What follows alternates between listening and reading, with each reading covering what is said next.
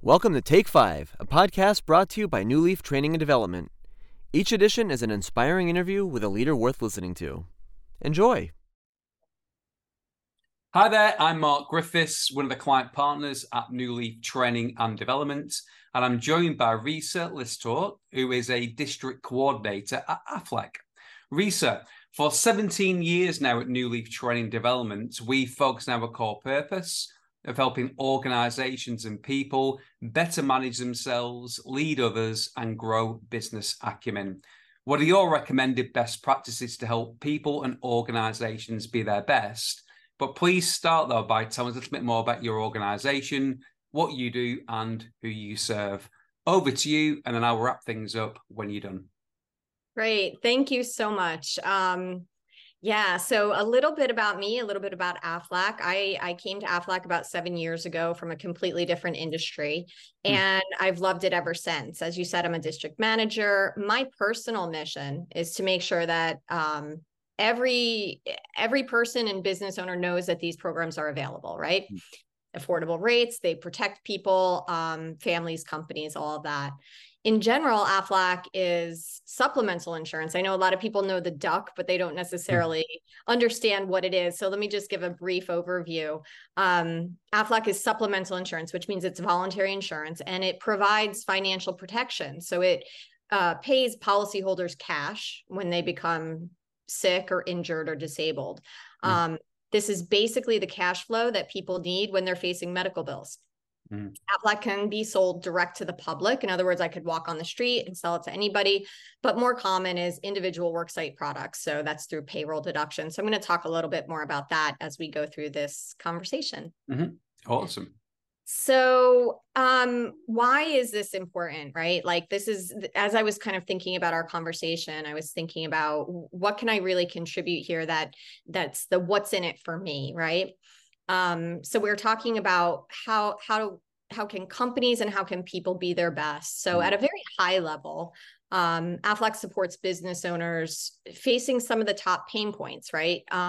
Things like attraction and retention, staying competitive, dealing with rising costs. Those are at the top of the list, especially in this market. But then at the next level, Aflac also helps employees. They are able to access affordable and flexible programs. They need to protect against the programs that can help protect against financial distress. And you see it all over now. Like a lot of companies are offering no health insurance or just catastrophic plans that have really large deductibles and limited coverage. So there are serious gaps in coverage, including Medicare, that Aflac, the money from Aflac can really help mitigate.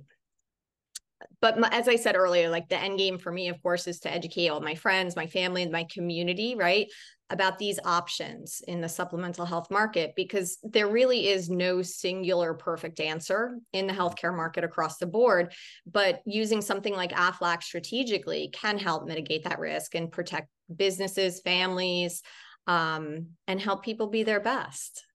I love that. And you've said something there, Reese, that really piqued my interest because we met on one of the speaking engagements I did recently. And, we speak and we deal with a lot of organizations who have those challenges when it comes to attracting and retaining talent.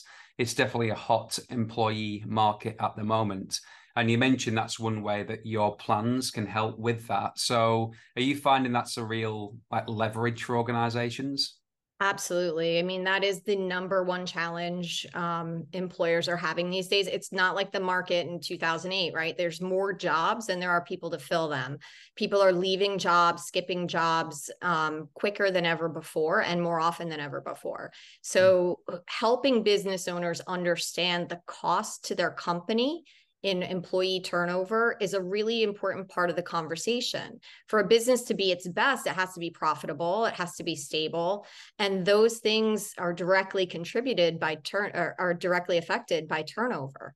And I guess my last question before we wrap things up would be a bit like us. I would imagine you work with a whole bunch of different organizations in different industries, and obviously without naming names, I just wonder, do you still see when it we talk about leadership, that high quality leadership is still, as integral as it ever was to the success of high performing organizations?